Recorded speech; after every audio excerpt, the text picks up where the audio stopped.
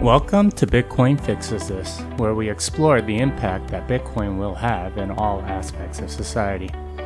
Today's guest is Isaiah Jackson, author and Bitcoin consultant. We talk about Bitcoin, the Black American experience, and the issues surrounding the current environment. Isaiah also tells us why the political system really sucks for Black people and how Bitcoin can help.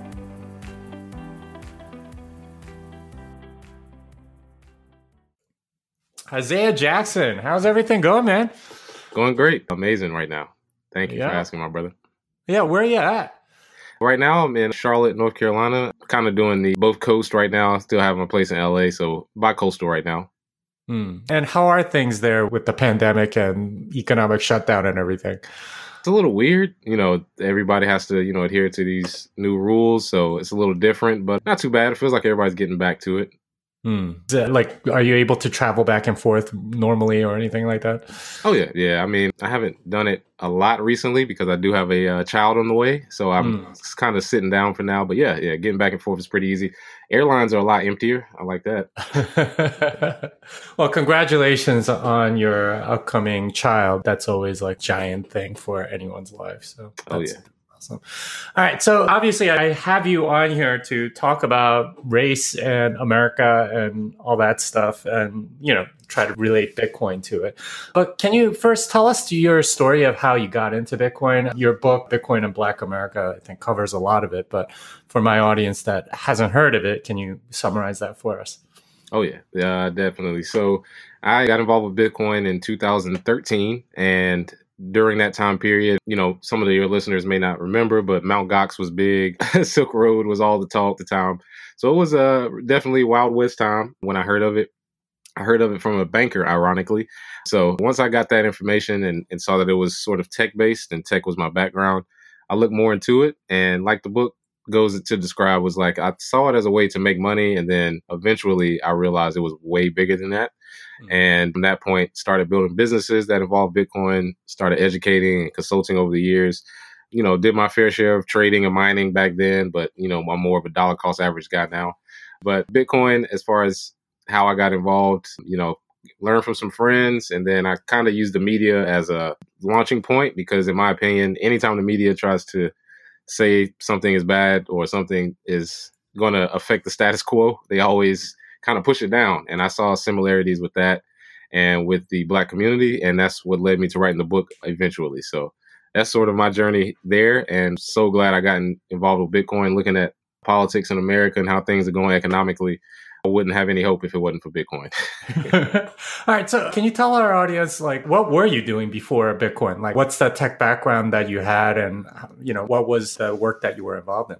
Oh, yeah. So I attended NC State for computer science, and I started out as a teacher. It's just something that I always wanted to do. And from that point, I got into the IT world for the next 5 years. So I was doing IT work for a law firm for a long period of time, and then left the workforce in 2017 to work with Bitcoin full time.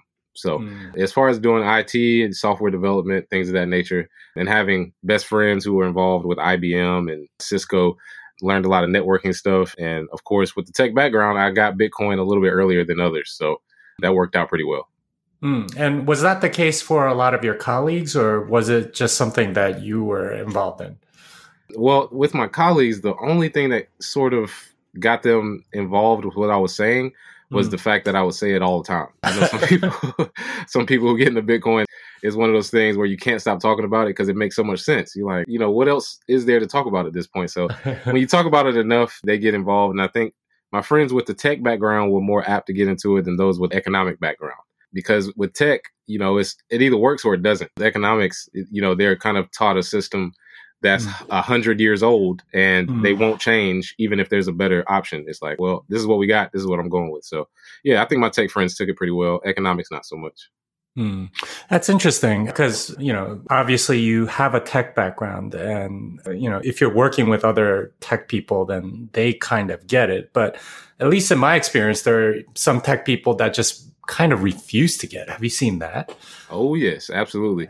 And I think the higher up in tech I went, less people believed it, only because I don't know if it was they just couldn't believe it was possible or they didn't really understand what it was supposed to do.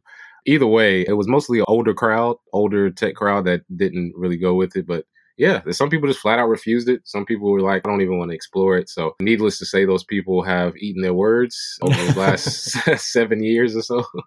But yeah, it was definitely a push with some people. Yeah. So your book is addressed more or less to Black America. How's the reception been? Like, is the Black community embracing Bitcoin, or are they a little more hesitant about it? What's the reception been like? Reception's been amazing. I was trying to cover all of my bases when I wrote the book to make sure that I didn't create this, sort of media-like mindset that all Black people are poor and we don't have anything and I'm here to save us. Like, no, that's not what this is. It's literally just, 80% of the book. If you replace Black America with whatever community you want, you could solve the same issues. I just directed it towards my community, my family. And, we don't often have, people in our community that direct their message towards Black people. It's like people are scared to work within their own community. And the best part about it is it excludes no one. We know Bitcoin is for everyone. So even though my audience was towards Black people, the reception across the board has been amazing, across racial lines, social demographic lines, everything. People get it and they understand where I was coming from. And at the end of the day, when it comes to the Federal Reserve and the real fight, it's way bigger than race. So I think that was the overall message. So it's been received extremely well. Yeah, there's something that you said that kind of caught my attention, which is that, there is this sort of stereotype that Black people are poor or something like that. But of course, that's not true. There's plenty of richer, Black people. And there is this sort of conflation of race and class, right? Like where, people think, okay, well, you're Black, therefore you must be poor and you have to be helped in this way. What's your view on that? And how do you use Bitcoin to help people understand that those two are not the same thing?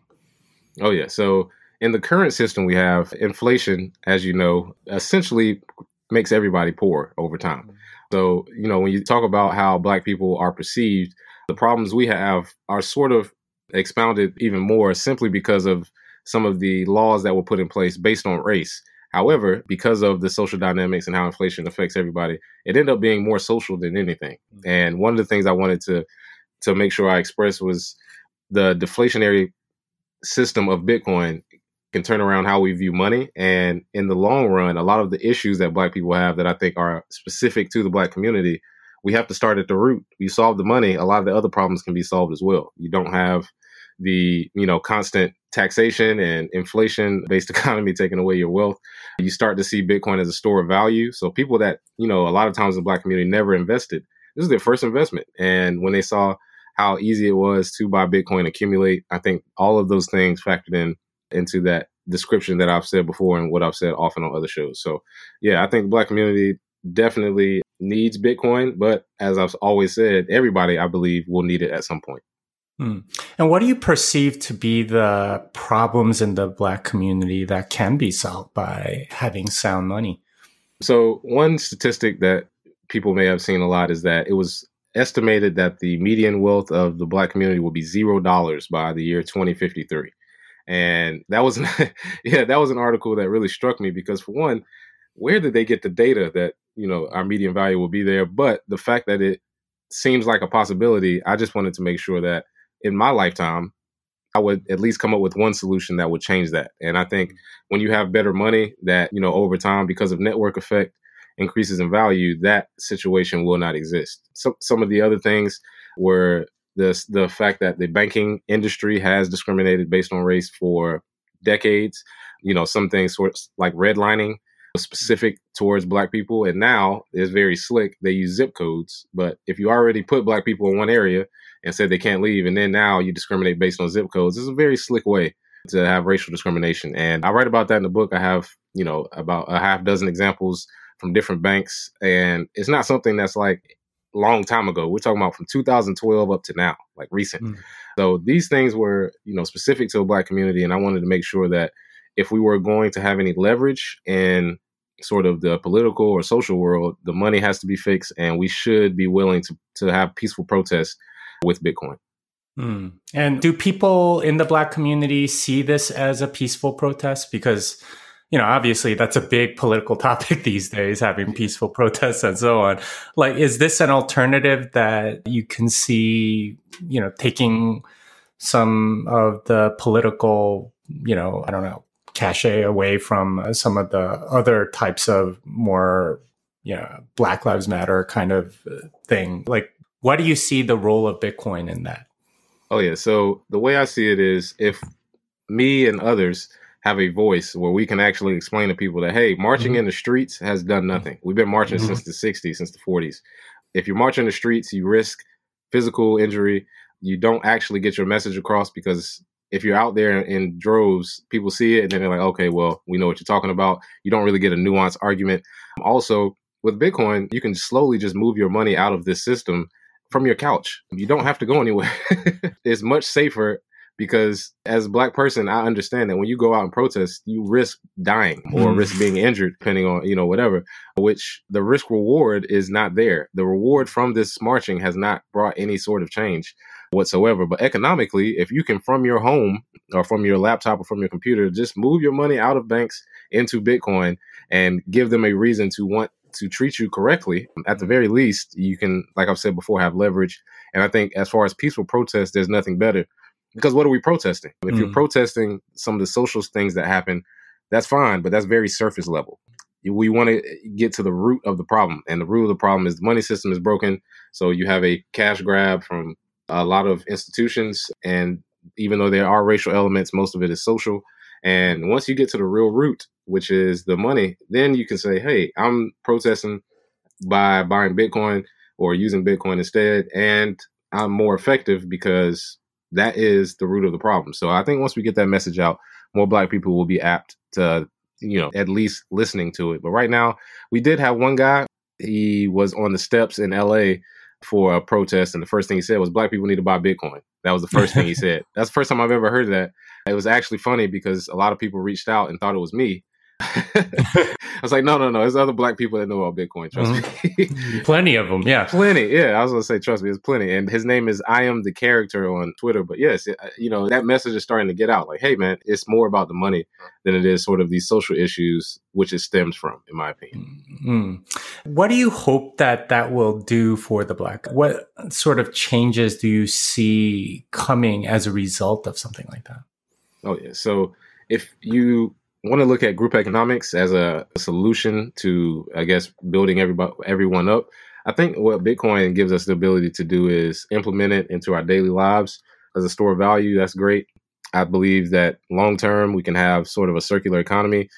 Once, in my opinion, the unit of account era of Bitcoin comes around, you can use it as a circular economy and shut out, the banking and the government regulators at a certain point. One thing I do want to see, like I said, I always say we need leverage. Whenever you have discussions, so to say, politically about how Black community, this should happen or we should be funded for this, you don't have any leverage if you're basically just returning the money back to the same system that you got it from. So if you say, hey, we will leave this system completely and move over to Bitcoin, at that point, you have people's attention. And I think that is the broader view of what I see. And in my opinion, small business is the backbone of any strong middle class. And anytime we have businesses, being created at record pace like we see now, especially with Black women, I think it's like 450% increase since last year. When you see a boom like that, one of the things you should see is, hey, why don't we kill two birds with one stone? We can strengthen the community with small business and we can move our currency or keep your cash reserves in Bitcoin. We're starting to see it already with bigger companies.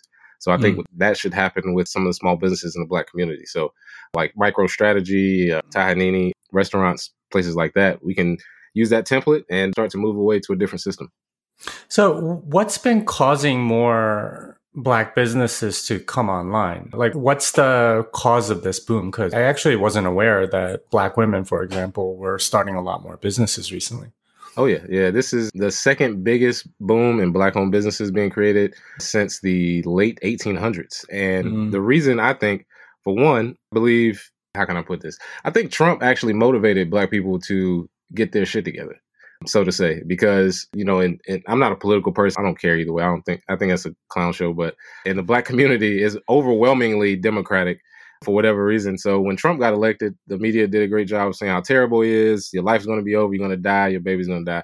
So it sort of scared people into saying, hey, I got to do something. You know what I mean? I got to, get it together. And I think starting a business, more Black people I've heard talk about trading and getting into investments and owning assets. I think social media has helped with that a lot. And I believe having good examples of it working, all of those things are sort of coming together at the same time. From a political standpoint, like I said, I don't really care who's in office, but I do like the fact that Trump kind of lit a fire under the Black community, because I think if you can create wealth long term based on the fact that, hey, I just want to make sure I'm good because I don't know where the future will end up. I don't care what the reason is, as long as it works. I think that was sort of a catalyst because, like I said, overwhelmingly Democratic, which is, it's kind of weird, but, it is what it is. Yeah. Why is that? Like, that's always sort of like been a weird thing to me. Like, I immigrated to the US back in like 1985, and that was one of the first things that I noticed was that Black people vote Democrat more or less. Like, it doesn't seem to give anyone much leverage because you get taken for granted by one side and the other side has no interest in trying to court you because you have that reputation. What's going on? Well, dating back to the Civil Rights Act, before that, most Black Americans were conservative. If you look at the principles of a lot of the conservative people, for one, very religious. I mean, 85% of the Black community attends religious services at least once a week. Having smaller government and less taxes, of course, if you make less money, which most of the Black community did at that time, you want less taxes. So we agree with that. A lot of the conservative ideals, I think socially, were accepted by a lot of older Black people. So when the Civil Rights Act came in 64, that was a great power play by the Democrats.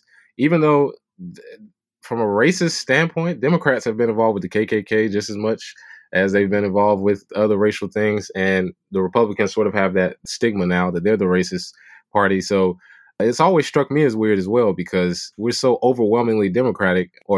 There is no leverage on the Republican side to have any type of plan. There's no leverage on the Democrat side because they're like, well, we got your vote anyway. They've gone so far that Joe Biden was like, you're not Black if you don't vote for me. Like, what? That's insulting. Like, who are you talking to? And as a Black man who understands how business works, all of the political jargon is bullshit to me. I don't care what they're saying. I care what you're doing. From a business standpoint, this has been the best time economically for a lot of Black people. And it was during a Trump administration. So I don't really care who's in office. He can be Republican. It can be Democrat. To me, it's business. And I think once Black people focus more on that, and I think the media does a great job of pushing that to the forefront. Like, hey, if you're Black, you should be voting like this. If you voted for Trump, you vote for death. If you vote for, if you don't vote Democrat, blah, blah, blah, which is weird because Democrats want to tax you more a lot of times. Their social programs don't actually help Black people. They haven't done anything. And, one of the biggest reasons wealth was taken out of the community as far as Black men was the crime bill of 94, signed by two Democrats, Hillary Clinton and Joe Biden. So, I find it weird that the political game is taken so seriously, but I do understand that the Civil Rights Act was so big. It was like, man, the Republicans are so racist. I don't give a shit about not getting actual things from the Democrat Party. I'm just going to vote for them. So I think that's what happened in 64. And then that was passed down through the generations. And I think we're starting to see those chains being broken as more information has come into the world. So a lot more, I believe, independent Black people or people moving away, they see it's all a game. Mm-hmm. Yeah, I mean, there's a lot to unpack there. But you mentioned something about sort of like the social programs and I guess the welfare state and how that's affected the community. And I've seen some statistics from the 60s. Like, I think Black woman was more likely to get married than a white woman back in the 60s. Now it's like obviously extremely different. How is that perceived in the Black community? And how do you think you change those things? Oh, yeah. So in communities like Detroit, Chicago, some of these mostly Black cities, you're right. In the 50s and 60s, there were more two-parent households. There were more jobs. You were able to work one job and still get a house, a car, have a family. A lot of that went away. And then when you usher in the 70s and 80s and even 90s drug era, when we started to see a lot of that pushed into the Black community, I think that economically hurt. I think that started the whole, stereotypical, like Reagan had back in the day, the welfare queen, so to say. That started that stereotype. But it's a nuanced argument because on one hand, I believe in a free market. I think, people should be able to make their own decisions with lower taxes, less government, more freedom to do what you want. The problem is we didn't start there because corporate socialism, they just got bailed out trillions of dollars twice in my lifetime. So if there's going to be some sort of money given back, if we're going to pay taxes, essentially, is what I'm saying, and the money's being distributed, then yeah, you should have government programs for lower income class people because the higher class people are getting millions and billions. But if we could stop that tax system where everybody is paying into it, but most people aren't getting the benefits, then yeah, it should be free market and none of the government assisted funds would even come about, because anytime the government has to run it, it's always a shitty program. I mean, government assistance with a lot of it has, ostracized, especially in the Black community. If you, let's say, had government housing, there was no man could live in the house. If a man lived in the house and a worker or somebody who audited came by and saw that, they would kick you out. So that got rid of a lot of Black Black dads in the 60s and 70s when that was implemented, which if you look at statistically, the best statistic there is for a successful child is having a father in the home. So that started, a whole, thing from there. So these things, I believe, can be worked out. The problem is where we're at now, as far as getting free things, so to say, from the government, it's such a small percentage. It's nothing compared to corporate socialism. Oh, I mean, no doubt. I mean, the amounts of money that a lot of these, corporations are getting are absolutely mind-boggling. And it's such a pittance like the amount that are, brought into almost anything else is a pittance compared to what they're getting. But in a sense, is that message getting through, right? Like, because in a sense, what Bitcoin allows you to do is to sort of opt out of that whole system and, not be subject to inflation. They can inflate away and print more money. So, these large corporations and very rich people get even more money. But by opting out of that system, you have a separate ledger almost. Like, is that an argument that is appealing to this community? I believe it's appealing to the sector of the community that has the information. So if you just bring it up in conversation, if the group you're around, they don't really know about Federal Reserve or they don't understand how economics works, they'll kind of just look at you like, what? But if you get a group, if you get a group of people who understand Federal Reserve and how money works, and then you're like, well, there's a different system, they're always interested. They're always like, hold up. So this is, you don't need, a third party. You don't need somebody's permission. No. And whenever that starts to come about, I think even though it's less people, they stick. Like they always are like, okay, well, now that I've heard about Bitcoin, like we always say, go down the rabbit hole. They usually don't think there's any other solution that will work because, when you explain it to people, I was like, what has worked with Black people? If we want to talk about solutions, the Civil Rights Act hasn't done anything. In fact, most of the rights from that have gone to white women. The actual social benefits that supposedly Black people take all the time, by percentage, Black people take more, in large numbers. Actually, the white population has more government assistance than anybody else. So all these things we've tried, people have invested in real estate. People started investing in gold. People have opened businesses. All of these things have been going on, but the median wealth of Black people today is the same as the 60s. So what exactly is a solution that goes away from what we've seen before? And Bitcoin is the only one that we haven't really tried en masse. And I think once the red pill, so to say, is swallowed by the Black community, I think Bitcoin would be a no-brainer. I think our kids will look back 20 years from now and say, were you all really debating this shit? Were you actually saying that the scarcest money in the world had no chance of succeeding, even after a decade of everything that could be thrown at it being thrown at it, and it still has pushed through? And you didn't think that would be a better system than the one that was literally against you. This system was built for you to be poor. So yeah, I think it'll be a no-brainer in the future, but just got to keep working at it. I'll keep my mouth running as well as others. Yeah, that's a really good point, because in a sense, like trying to educate people about money itself, that's like the thing that a lot of people don't get. It is a system rigged against them. Unless you happen to be in the very, very top, you're almost always going to have to work much harder in order to just, stand still or be in the same place that you were. And there's a sense in which a lot of people sort of know it intuitively, but they don't really understand why that is. And I can see from your book that you try to explain that as well. But how do you get that through specifically to the Black community? Usually I ask, whenever I'm talking to Black people and they're asking about the money system, the first thing I ask them is, do you trust the government? It's an overwhelming no. Like, nobody trusts them, but they don't know why they don't trust them a lot of times, outside of the racial aspect. So, they may say, hey, yeah, we understand, government has done this. We've seen enough evidence to show that there's a coordinated attack against certain Black communities. Yeah, we understand that, but what do you mean with money? And then when I explain it on a broader scale, it's like, hey, we're all getting fucked. We literally just don't know about it. Once you start, small and then kind of move up to what the Federal Reserve is, I think people understand it simply because the way I explain it is you could buy a burger for 50 cents, you get gas for, a quarter back in the day. The only reason the prices have increased is because this was on purpose. The only reason everything keeps going up in price, but your pay is staying the same, it's a plan. This is planned for it to work out this way. So once people sort of see that, they sort of get it.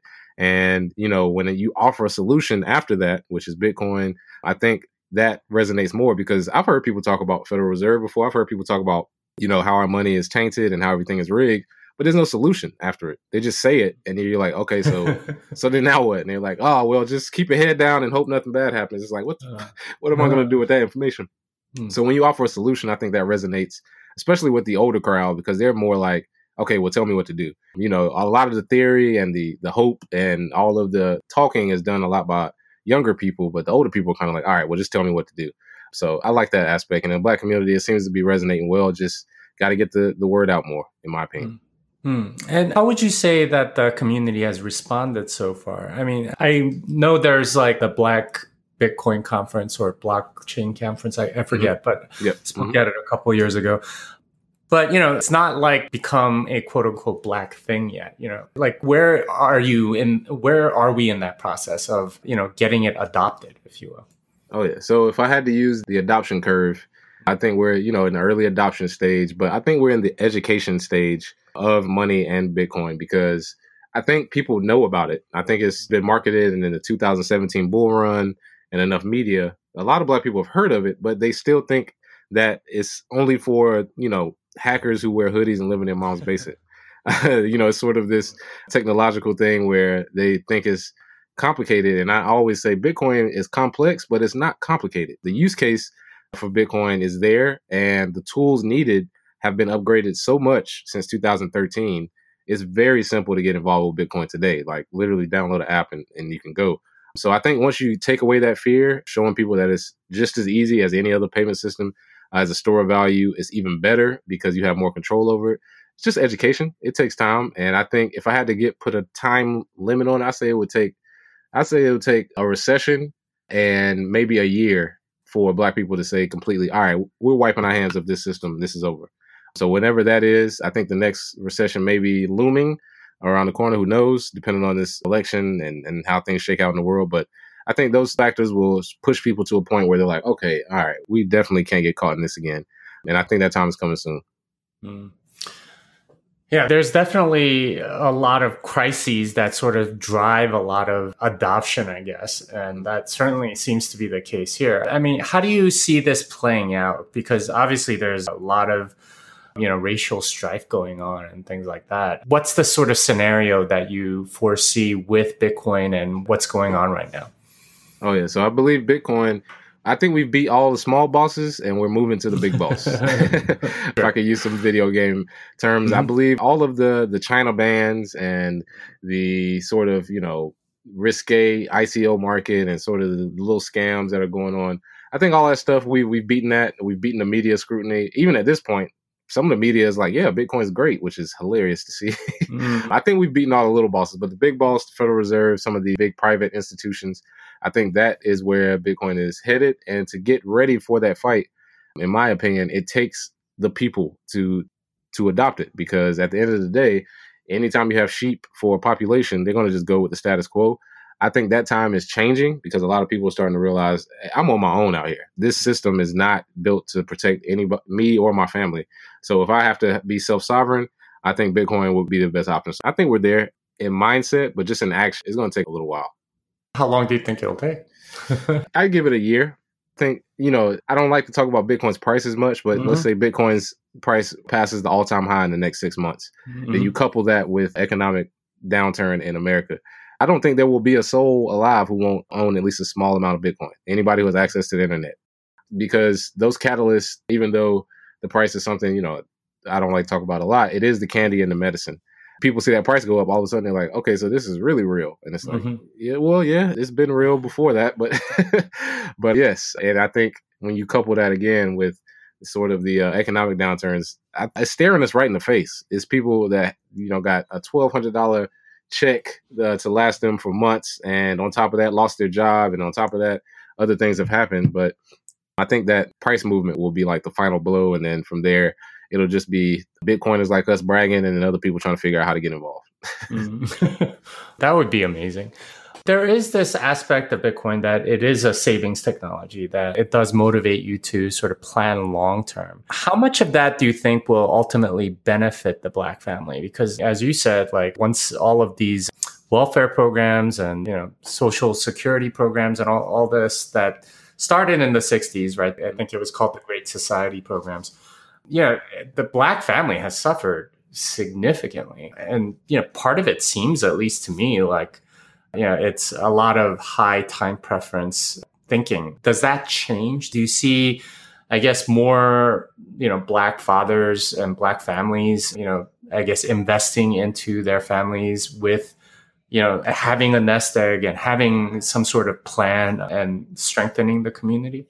Oh, yeah, absolutely. In my community, especially now, it's not going to be on the news, but in my immediate circle and, even broader, hundreds of Black men that I know, they definitely take it more serious simply because a lot of the examples we had were fatherless homes, broken communities based on that. And we take it personal that the next generation won't have to deal with that. And I think with the high incarceration rate, with the drug problems that happened, in the decades preceding us, those things are going away, so to say, in the Black community with Black men. So as far as taking care of the future and getting things going, absolutely. And I think, as a solution, Bitcoin is a saving solution.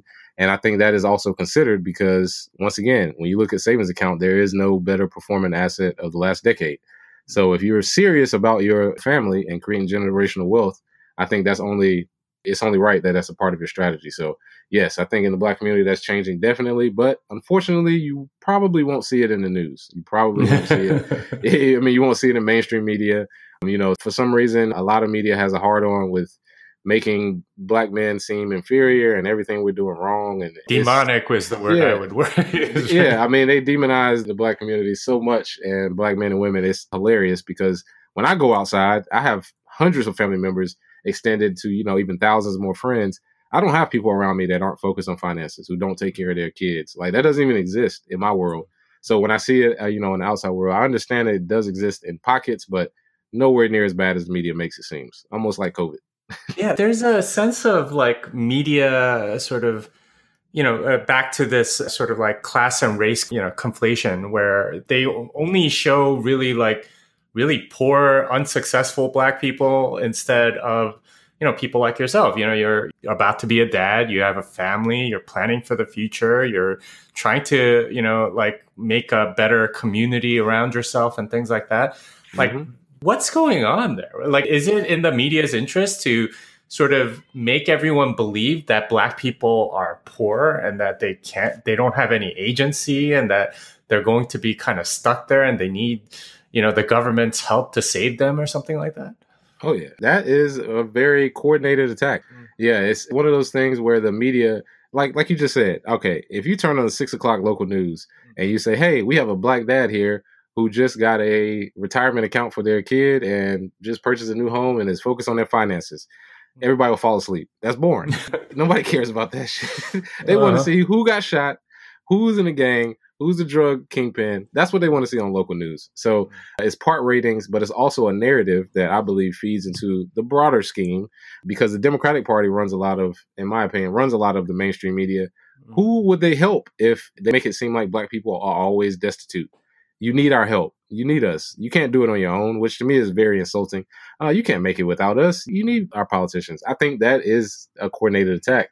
And I just think on the other side, the Republican side, they're like, oh, we just don't think about you, which is fine. You know what I mean? Like, that's the difference. Is like, yeah, of course the racial element is there, but I think for the most part, it's just like, I just don't think about you because I don't have to.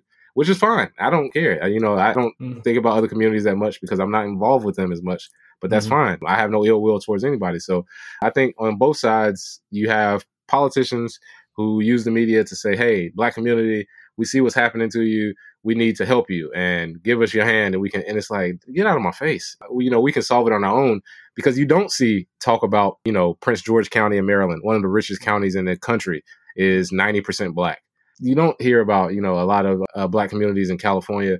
In LA, where I was, in Ladera Heights, you have plenty of Black millionaires living just fine. I mean, and it's just one of those things where they're not going to be on the news. Nobody's going to talk about them. Mm-hmm. So, on the outside looking in, you may think Black people are always destitute. But if you actually go outside and live real life, you will see that we have just as much agency as anybody else.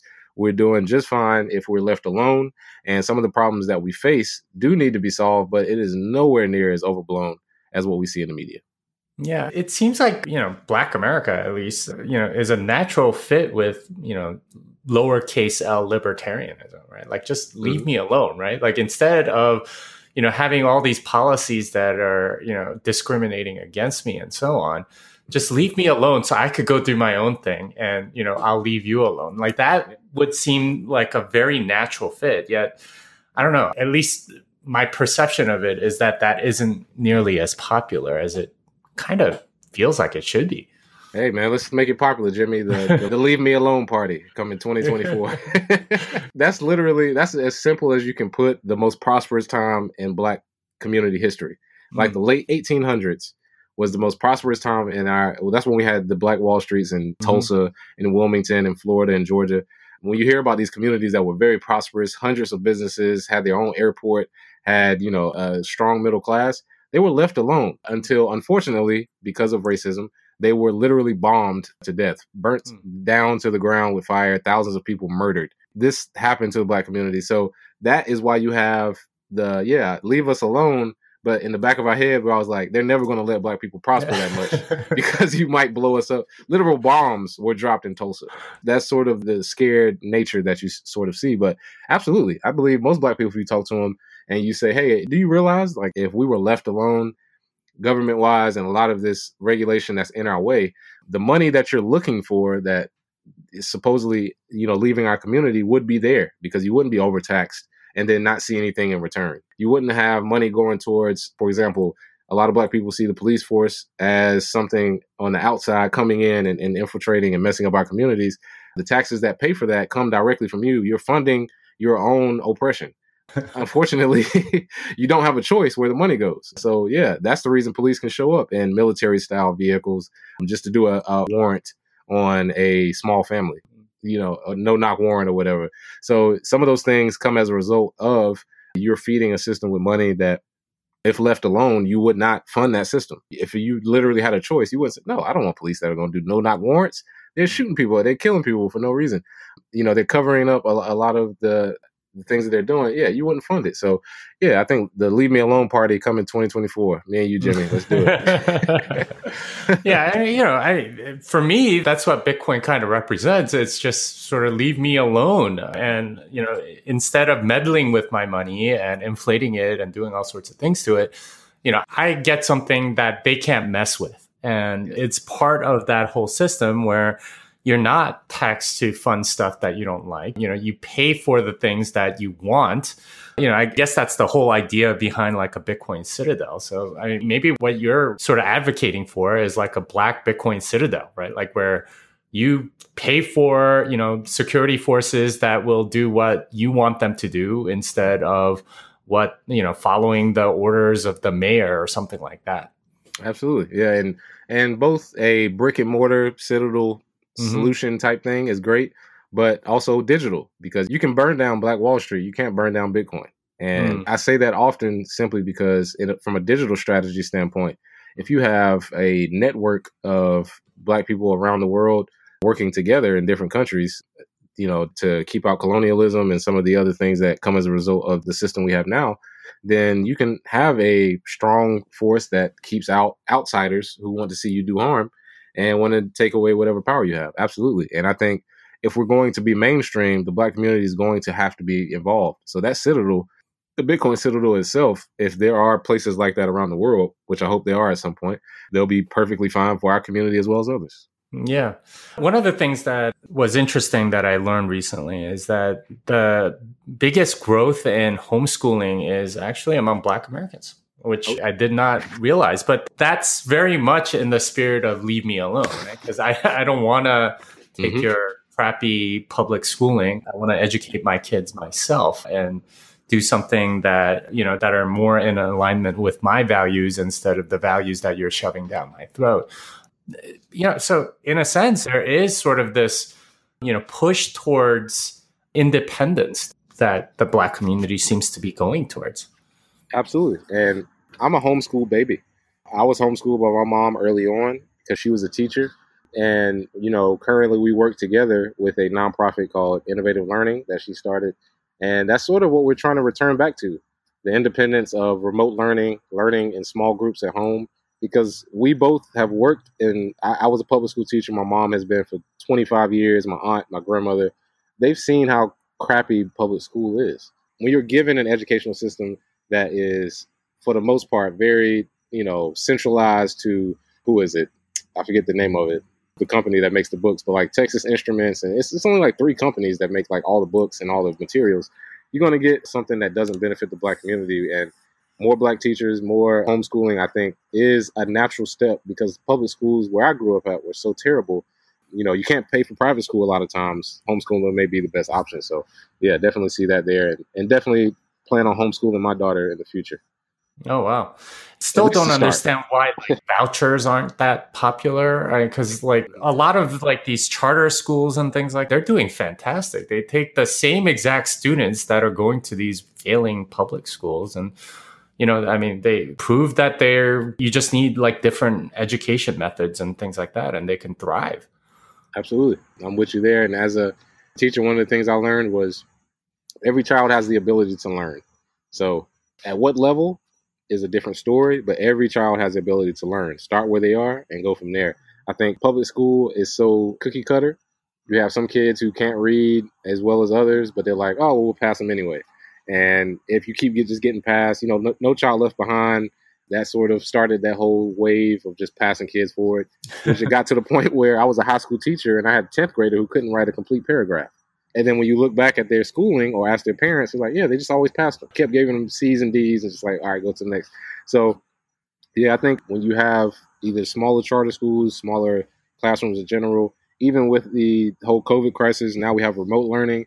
I think that was a big indicator that a lot of kids, I wouldn't say young kids, but a lot of kids, high school, middle school, they can learn, on the fly and still have maybe a supplement there with a tutor and do just fine. So, schooling and homeschooling is a great new thing that I think it should be big in the Black community.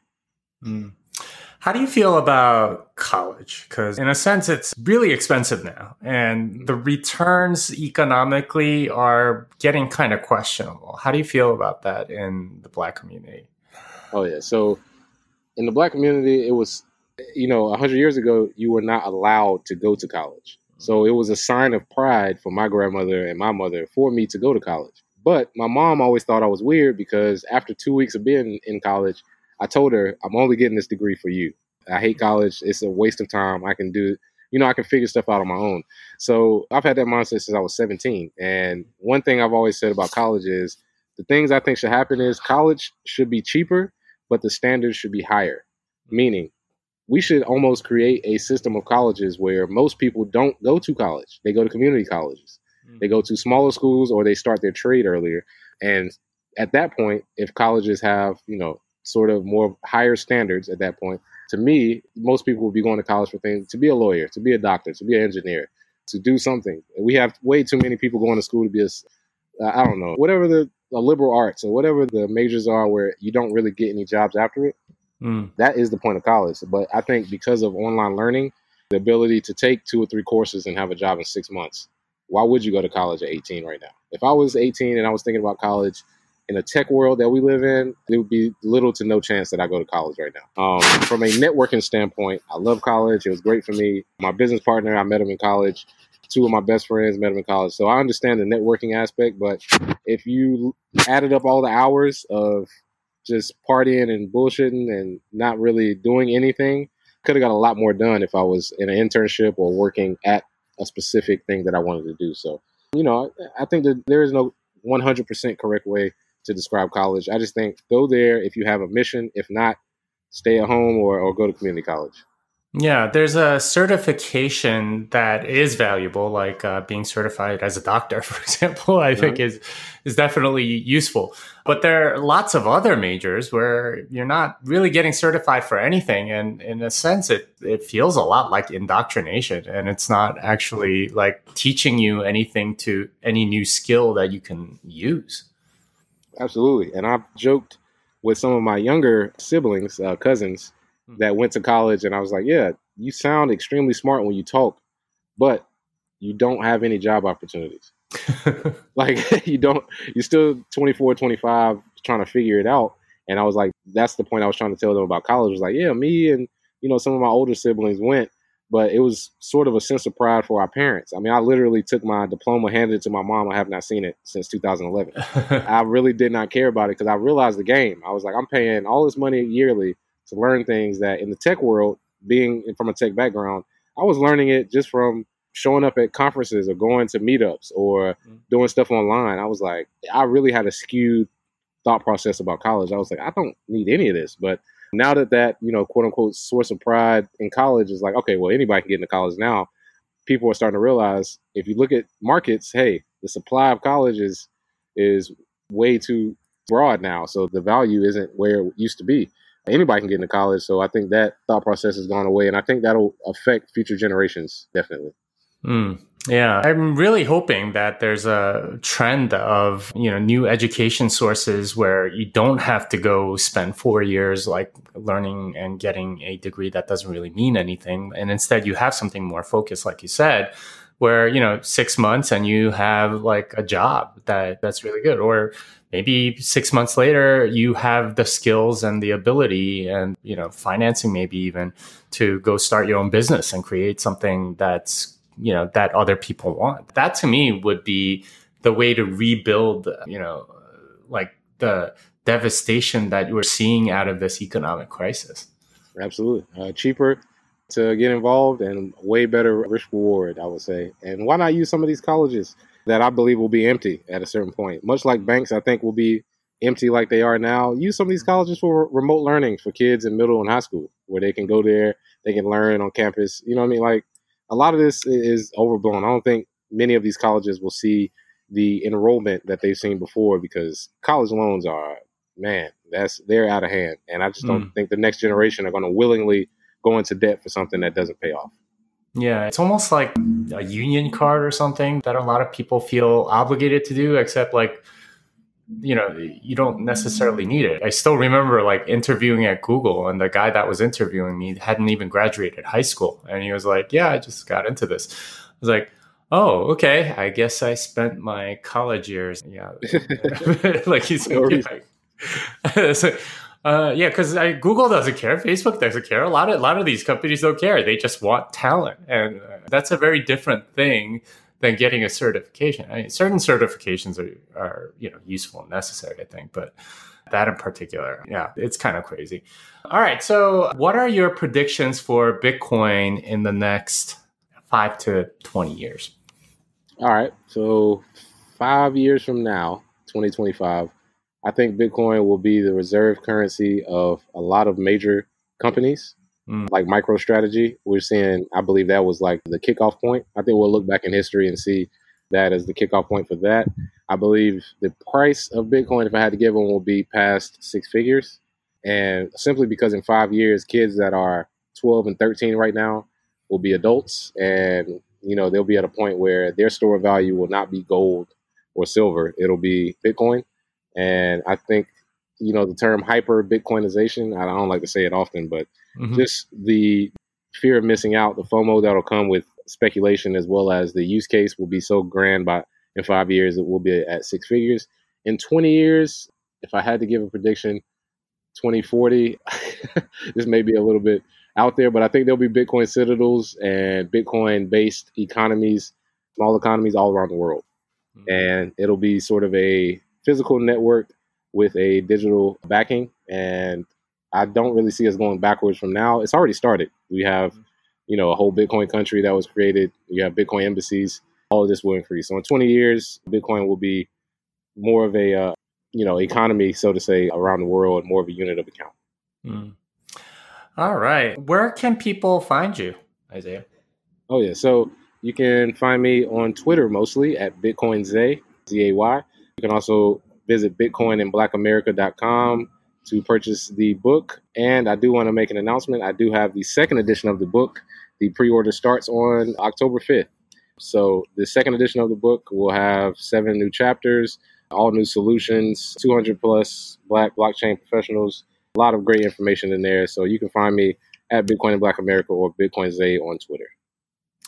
All right. Well, thank you for this conversation. Hopefully we can do it again sometime. Absolutely. Love it. I appreciate it, Jimmy. All right. Well, that wraps it up for this episode of Bitcoin Fixes This. Isaiah can be found at @BitcoinZay and bitcoinandblackamerica.com. Until next time, fiat delenda est.